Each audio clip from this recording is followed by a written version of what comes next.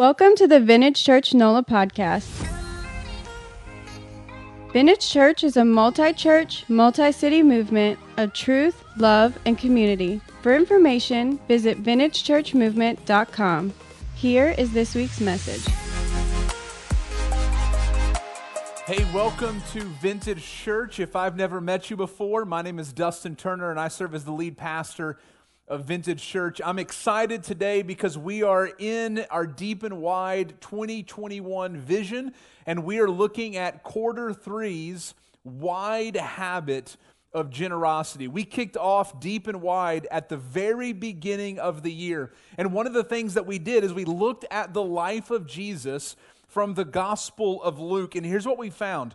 Jesus modeled the rhythm of the Christian life. He would go deep by retreating for intimacy with the Father, but he would come out of that by going wide, being released to minister to people. And so from Jesus' ministry, here's what we say about Vintage Church. Vintage Church will grow deep by first focusing on who we're becoming in Jesus.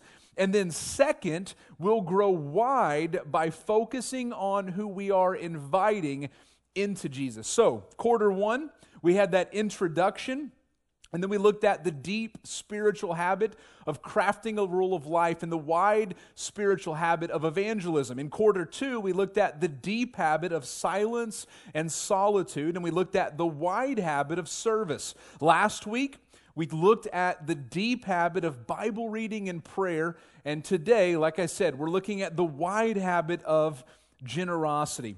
When we get into quarter four in the month of October, we're going to be looking at the deep habit of community and the wide habit of hospitality. We have a ton of resources on our website. You can see the link to our Deep and Wide page on the screen. I would encourage you to go there and check out resources. Also, hopefully you have one of these guidebooks. We're creating one of these every quarter for you. Place for your sermon notes, V-group discussion, practice, reflection. There's an article. This month's article is about what do you do when your habits aren't working anymore. So all of that's in the booklet. If you want to, you can turn to page 12, and that's where you're going to find today's sermon notes as we look at the topic of generosity. I also want to encourage you, on our website, we have a ton of resources, books, and other things that we're recommending with this series that you definitely want to check out as you go deeper. Now, here's the thing.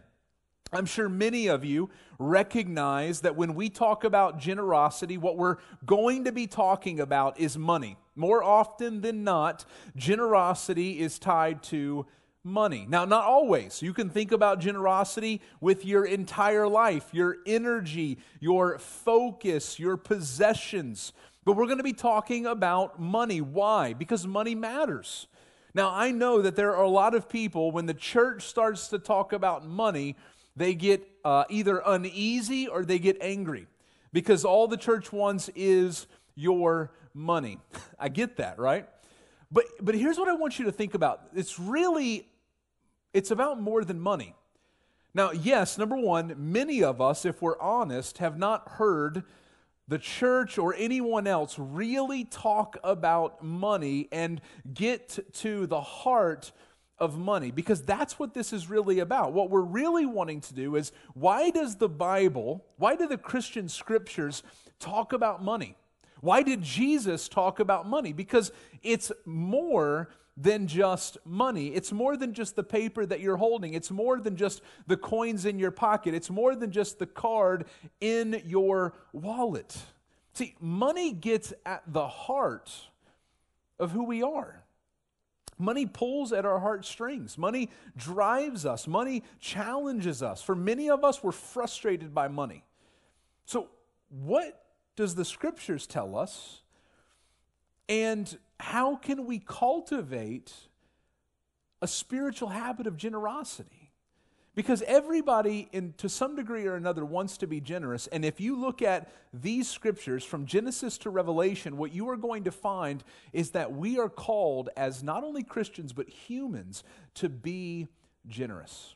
So we're going to be in 1 Timothy chapter 6. If you're new to the Bible, that's towards the back of the book. That is a letter that the Apostle Paul wrote to his protege, Timothy. And if you're taking notes, this is in your booklet. Here's what I want you to see. Here's the big idea.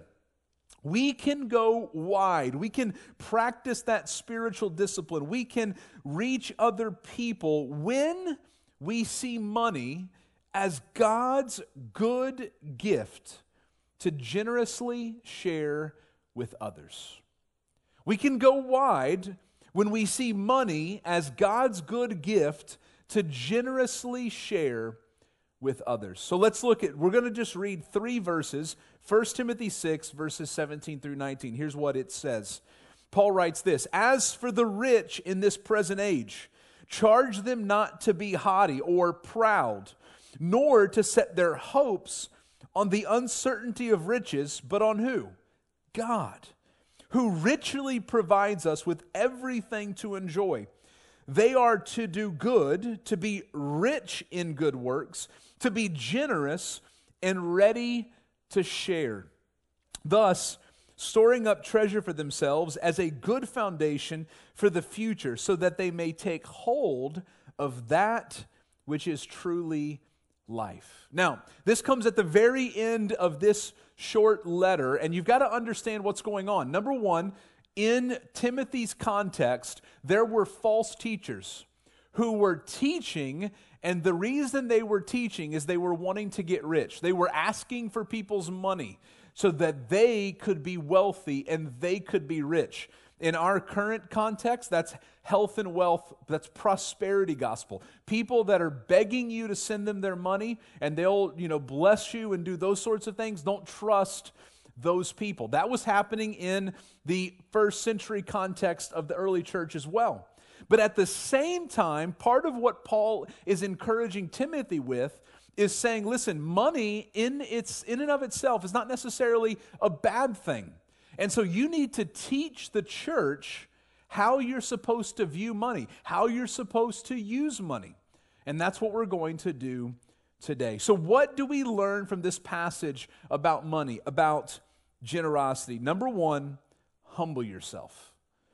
Paul encourages Timothy to teach his church to humble themselves. Look at verse 17. "As for the rich in this present age, charge them not to be haughty, not to be prideful, rather that they would be humble." Now, when I read this, what I begin to look at is it's the having versus desiring, right? There's the haves and the have-nots typically in our culture, and those, both the haves and the have-nots have desires. And this is what Paul is getting at. Notice at the very beginning of this passage, what does he say? That there are those who are rich in this present age. And he's actually referring to the rich that are a part of the church. So there are wealthy people in this church that Timothy is leading. All that to say, Paul's not saying that wealth or possessing wealth is necessarily wrong.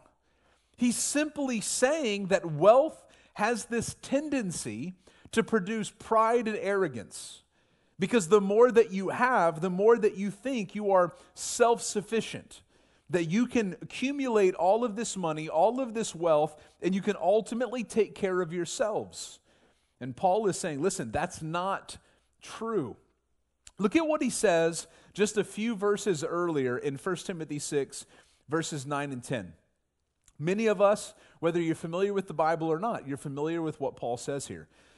"But those who desire to be rich fall into temptation, into a snare, into many senseless and harmful desires that plunge people into ruin and destruction." Here's where we're familiar. Verse 10.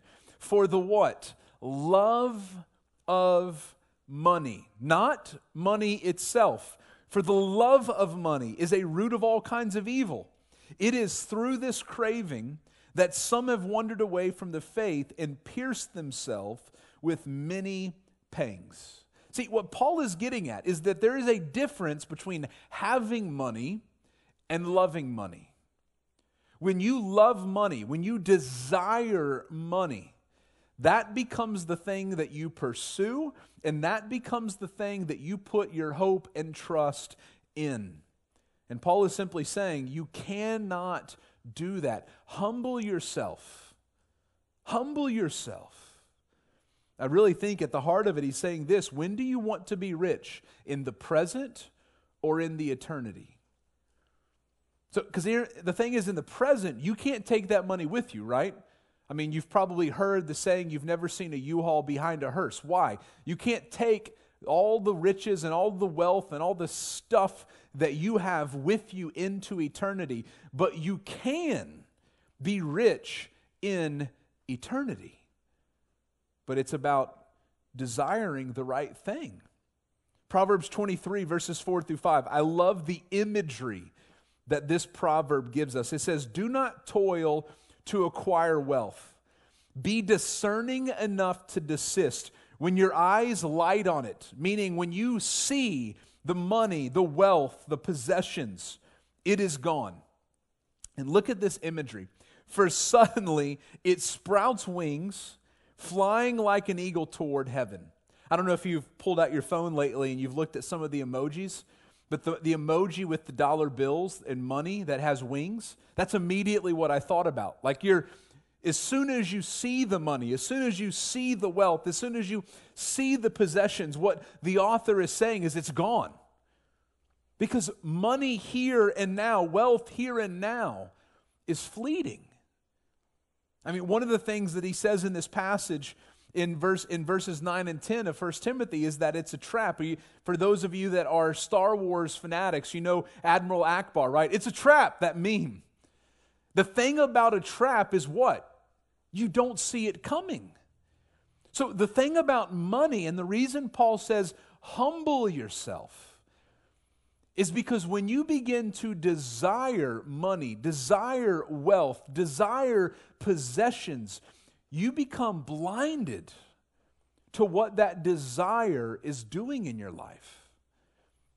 Rather, if you humble yourself, you begin to see the danger that the love of money is, the danger that wealth can be, and then you begin to see where true wealth lies.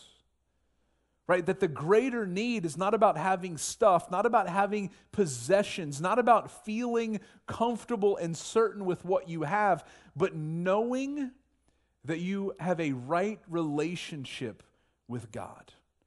Right? I mean, there are people that chase after all of the stuff of this world, and they're still looking.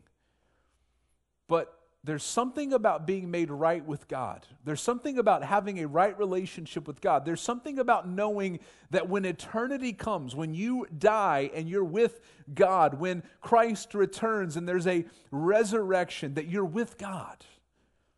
The Bible talks about the gospel. That is the good news, the story of Jesus, that while you and I, while we're broken, sinful people, separated from God, there's a chasm that separates us. Jesus came. He is the Son of God. He is God. He came and put on flesh, became human, lived a perfect, sinless life, died on the cross, not for his sins, but for my sins, for your sins, but didn't stay dead, rose from the grave. And the Bible says that when we repent, repenting is simply changing our mind, turning away from the way that we have been living. When we believe, when we have faith that the death of Jesus on the cross, the resurrection from the grave can save us, and then publicly confess that faith through baptism, going under the water, coming up out of the water. The Bible says when we do those things, we are saved. And part of the reason that Paul is getting at this is that, listen, if you're rich in this present age, don't put your hope in things that will not last. Humble yourself. Humble yourself because your wealth will not last. So we humble ourselves. And if we humble ourselves, that means we don't trust ourselves, but rather, second, we trust God. Look at what he says at the end of verse 17. We'll start at the very beginning. As for the rich in this present age, charge them not to be haughty, nor to do what? Nor to set their hopes on the uncertainty of riches, but on whom? God. Don't set your hope on your wealth or your riches that you have on earth. Rather, set your hope, trust in God. Why? Because God is the one who richly provides us with everything to enjoy. Just a side note. For so many of us, we think God doesn't want us to enjoy life. That He's that killjoy, that He wants us, that like for holiness and joy don't go together. But do you notice what Paul says here? Paul says, God's the one who's provided everything in life for us to enjoy. He's the good giver of gifts. He's the provider. And here what we see is the uncertain versus the certain. We've already talked about it, but wealth is uncertain because it won't last. You can't take it with you. Look at verses 6 through 8 of 1 Timothy chapter 6. Paul says this, "Godliness with contentment is great gain, for we brought nothing into the world, and we cannot take anything out of the world." That sounds familiar, huh? You've probably heard people say that. "But if we have food and clothing, with these we will be content." You don't know how long you're going to live. So you don't know how much wealth you're going to accumulate, and you don't know how long you're going to have that wealth. Because when you die, that uncertainty of when you will die, we will all die, you don't know how much you're going to have, and you cannot take it with you. But here's what is certain, and this is what Paul gets at. God is certain because He's eternal. He will last forever. This wealth that you and I, that we're chasing after, these things, these possessions, this stuff, it won't last. God will last. Think about it like this. Imagine you're trying to escape out of a jungle, and you see two paths forward. One of those paths is a bridge it's a rope bridge, and the ropes are fraying. The other is a bridge made out of metal. Which one are you going to trust? The one that looks ominous, that you know could break as soon as you step on it, or the one that you know that is solid, that will last? It's the same way. Why would we put our hope and our trust in something we know that won't last when we have God? And we can put our hope and trust in Him. So obviously the question then gets to, how do we trust God with our money? Now, Jesus, I think, spoke specifically to this in His Sermon on the Mount in Matthew chapter 6. He's talking to a bunch of people who are in fact not wealthy but poor. I mean, they're literally thinking about where they're going to get their next meal. And what Jesus speaks to in Matthew chapter 6 is about worry. It's about anxiety. And look at what He says at the end of this passage. Matthew 6, verse 33. "But seek" what? "First the kingdom of God and His righteousness, and all of these things will be added to you." These things being the things that you need: food, water, clothing. So what Jesus is saying is, listen, your number one thing, the way you trust God with your stuff that God has given you, is you seek the kingdom of God first. Whether you have a lot or whether you have a little, seek the kingdom of God, and God will provide for all of your needs. That's how we trust God. In his book, Redeeming Money, here's what Paul David Tripp says about us and money, and I love the way that he describes this. He says, "Remember, we're all just a gang of treasure hunters. We're all after what we've named as important. The only thing that distinguishes us is the kind of treasure we live to pursue." That is so true. We are all pursuing something. And what Paul is getting at here is you can pursue God or you can pursue wealth. You can pursue money. And what he's trying to get at is like, this is about more than just the tangible money that you hold. It's ultimately about the heart. It's about worship. And so if you are pursuing money, if you are pursuing wealth, if you're pursuing stuff, you are worshiping money. But don't forget, what does Jesus say? What are we to seek first? Money? Stuff? Wealth? Possessions? No, the kingdom of God. We're supposed to seek God first, and then God provides for our needs. So we trust God. We trust God because He has all you'll ever need. We trust Him because He has everything we will ever need. So all of that brings us to the result of trusting God, which is what we're talking about. When we trust God, it leads us to, number 3, to give generously. Look at verses 18 and 19. Paul says they are to do good, to be rich in good works, to be generous and ready to share. Doing what? Thus storing up treasure for themselves as a good foundation for the future, so that they may take hold of that which is truly life. I mean, notice what Paul says here. He uses 4 different words to describe what they should be doing. They're to do good. They're to be rich in good works. They're to be generous. They're to be ready to share. Then what will they do? They will store up for themselves. That very language comes from Jesus, where He tells the disciples, He tells His followers to store up treasure not on earth, but in heaven. And Paul says, if you want to store up treasure in heaven where something lasts, do good, be generous. It's about living for the now versus living for the eternal. When you live for the now, you focus only on accumulating wealth for yourself. You think about yourself alone. I thought about this passage in James chapter 2. James was writing to the church, and in this church there were clearly the wealthy and the poor, and they were both following Jesus together. But look at what happens. Here's what James says.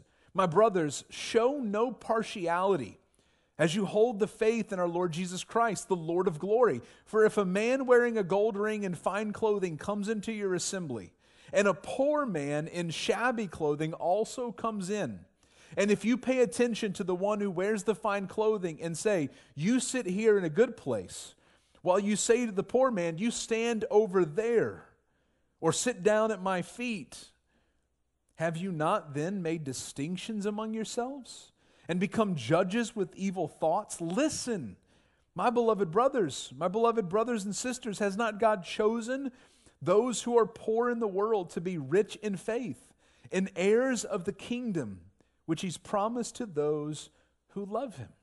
Living for the now causes you to look out at the people around you and say, that person's rich, that person's poor. I want to be with the rich.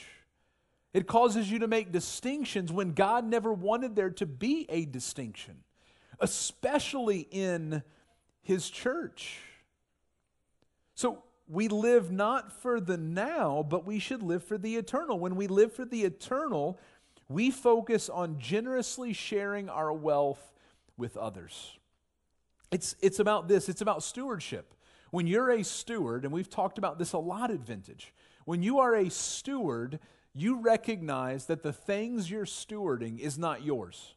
It's not your money, it's not your wealth, it's not your stuff. It belongs to someone else. It belongs to God. So we give back to others because it's not ours to begin with. We give, I think we should give first and foremost to the church, because the church is the way in which, the primary way in which God is advancing His kingdom in our city, in our state, in our country, and in our world. And here's the incredible thing.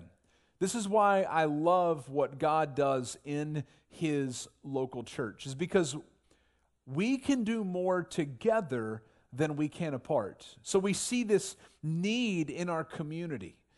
And I might not be able to meet that need by myself. But when we take all of our resources and we pool our resources together, we're able to take our collective generosity and meet that need. That's the power of being generous. And what we're able to do is we're able to give and meet needs, yes, inside the church, caring for one another, but also outside of the church. Since the moment that I got a job, I remember this vividly. I remember giving back to the local church. And this week, as we were talking about my sermon, I was processing this with my team, and we were talking about this. And here's what I said. The reason I give, yes, it's worship. Yes, it's because God owns it and it's His and He's just giving it to me to use. But one of the primary reasons I give back to the local church is because I believe in the local church. I believe that the local church is the primary way God is advancing His kingdom in our world. And so I give back. What I receive from Vintage Church as a part of my pay, I give a portion of that back to Vintage Church for the work of the ministry that God has called us to. We give back generously. That's what we should be doing. We think less about ourselves and more about others. For me, just a few years ago, I started to think about this personally. For the longest time, my wife and I, we never did any sort of life insurance. And I started to process this and just think about the fact that there's probably going to come a day when my wife and my kids are going to be without me. And God forbid they're not able to care for themselves because I've been stingy and thinking I don't need life insurance or I can't afford that right now. Generosity works the same way. We should be thinking about others. How can we love? How can we encourage? How can we support others with the stuff and the things that God has given us? Now, here's a question that I think maybe many of us are thinking about. What if you're poor? Paul is obviously here talking to the wealthy. He's talking to the rich in this present age, but what if you don't have anything? I want to point you to two passages that I think speak to this. Number one, 2 Corinthians 8, verses 1 through 3. Here's another letter that Paul wrote about money. He says this, "We want you to know, brothers, about the grace of God that's been given among the churches of Macedonia. For in a severe test of affliction," things are not good, "their abundance of joy and their" what? Extreme wealth? No. Extreme poverty have overflowed in a wealth of generosity on their part. For they gave according to their means, as I can testify, and beyond their means of their own accord. Paul is saying, listen, here's a church, they're afflicted and they're impoverished. But they recognize part of the DNA, part of the culture, part of the values of being the church of Jesus Christ is practicing and living out generosity. And so out of their poverty, they were generous. Look at Luke chapter 21. This is a story that Jesus shares. It says, Jesus looked up and saw the rich putting their gifts into the offering box. And he saw a poor widow put in 2 small copper coins, literally like 2 cents. And he said, truly, I tell you, this poor widow has put in more than all of them, for they all contributed out of their abundance, but she, out of her poverty, put in all she had to live on. See, what Jesus is getting at is he's getting at the motive. He's getting at why we give. We're not generous because we want to be seen. We're not generous because we want to be more wealthy. We're generous because we want to extend the love of God. And in the same way, I know in our minds, it's difficult to wrap our minds around the reality that God can take a small amount of money and do more with it than He can a large amount of money. But in the kingdom of God, that's the way it works. And so we talk about this all the time. It's not about equal giving, it's about equal sacrifice. So my generosity, my amount of generosity might look different than yours, but it could still be generosity. The point is that we're being generous with what God is giving us. We give generously because we're living for the eternal. We're recognizing that there's something more than what we see before our eyes. So let's think about this practically. I want to encourage you, if you have that guidebook, to turn to pages 28 and 29. In the back of this book, you will notice a ton of practice. And the questions that I'm getting ready to ask you are on page 28, and then on page 29 is a generosity streak tracker. Now, we just put a weekly thing. And so maybe you're thinking weekly, maybe you're thinking monthly, maybe you want to adjust it and think about it daily. How can you be generous in different ways every single day? But I want to help you cultivate the habit of generosity, because generosity is a habit. It's like anything else. If you're not going to do the work, then you're not going to be generous. You have to do the work to cultivate the habit. So number one, how do we cultivate the habit of generosity? You have to assess your priorities. What matters to you? We've already talked about wealth, and we've talked about poverty. We've talked about the now versus the eternal. As you reflect on your life, what are your priorities? And my challenge to you, as we've just looked, is to prioritize the eternal more than the now. Prioritizing generosity more than hoarding. So assess your priorities. Number two, for many of us, we've got to get practical and we've got to change our spending habits. If we have been living out of one particular budget and we want to be generous, we're going to have to cut somewhere else. So look at your budget. If you've never created a budget, start there. Create a budget. And begin to look at where you can cut. What can you trim back? Maybe it's that coffee that you have 2 or 3 times a week. Maybe it's eating out once a week. Maybe it's the cable that you never watch. Cut it out and take those funds and begin to be generous with it. Number 3, determine how much you will give. You're going to see on the screen a generosity ladder. We've been talking about a generosity ladder for, I think, over 5 years now. And it's such a helpful tool in thinking about taking steps. So just follow me with this ladder. At the bottom of the ladder is the first-time giver. This is somebody who's never given to the local church before. And they're just simply taking a step and they're beginning to give. They're making a gift. The second is an occasional giver. So you give more than once in your life, but you typically only give when you see a need. We tell you, hey, we need this, and you'll write a check, or you'll give cash, or you'll make a donation, right? And that's great. From the occasional giver comes the intentional giver. And this is where you say, listen, I'm going to give on a regular, consistent basis X percentage.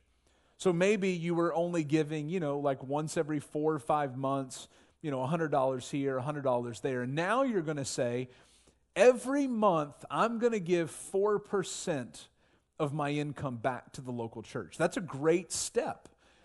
Then comes the faithful giver, where you're saying every month I'm giving at least 10% of my income back to the local church. At the very top of the ladder is the extravagant giver. This is a person that gives above and beyond 10%. Now here's the thing about the ladder. What the ladder helps you and I do is it helps us plan our generosity. I don't expect every single person to be an extravagant giver when you've never given anything before. You just have to get on the ladder. But maybe you've been an occasional giver, and I'm encouraging you, I think God is encouraging you to step your generosity up. So what that means is, it says, listen, I'm going to start giving 3% every month.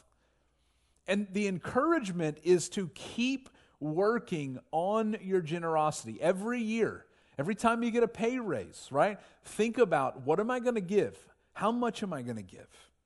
So determine how much you'll give. Number 4, schedule how often you give. Are you going to give weekly? Are you going to give bi-weekly? Are you going to give monthly? Think about that.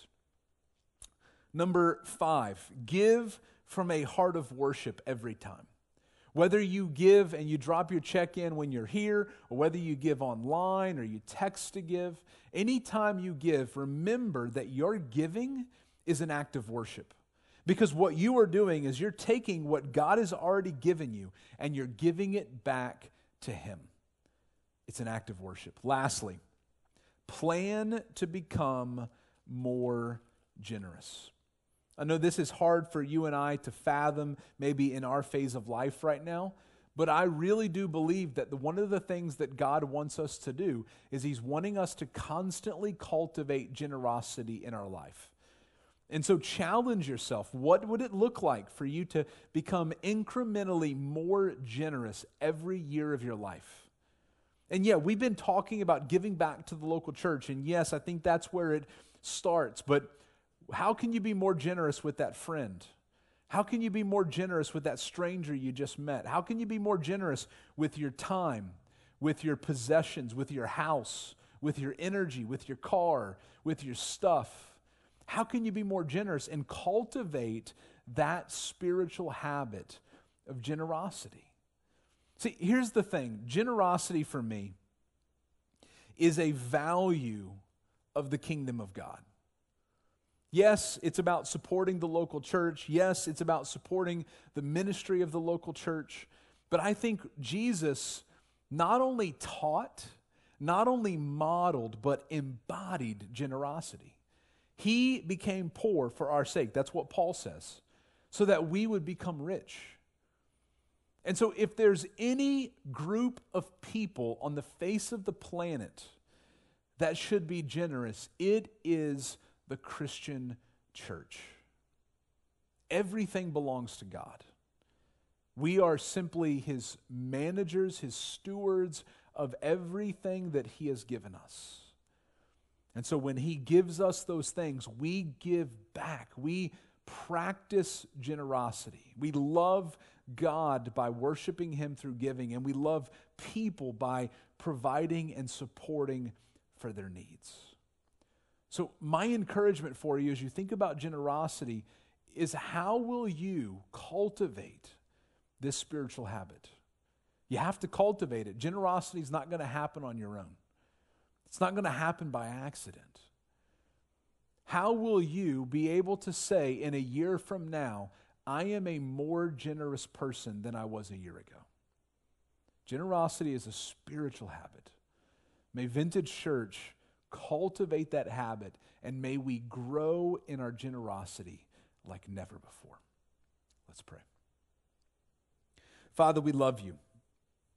We thank you so much for loving us. We thank you, Father, that you have demonstrated your generosity to us by sending your Son Jesus to die for our sins, to rise from the grave, to reconcile us to you and give us new life. God, we thank you that you involve us in your mission, that because of the church, God, we get to be a part of the kingdom of God. We get to be a part of your work. And so, Father, I pray for us, God, as we respond, that you would cultivate within us hearts of generosity. Help us to be the most generous people that our friends and our family and strangers know, because we've experienced your generosity first. Again, thank you for loving us. We ask all of this in Jesus' name.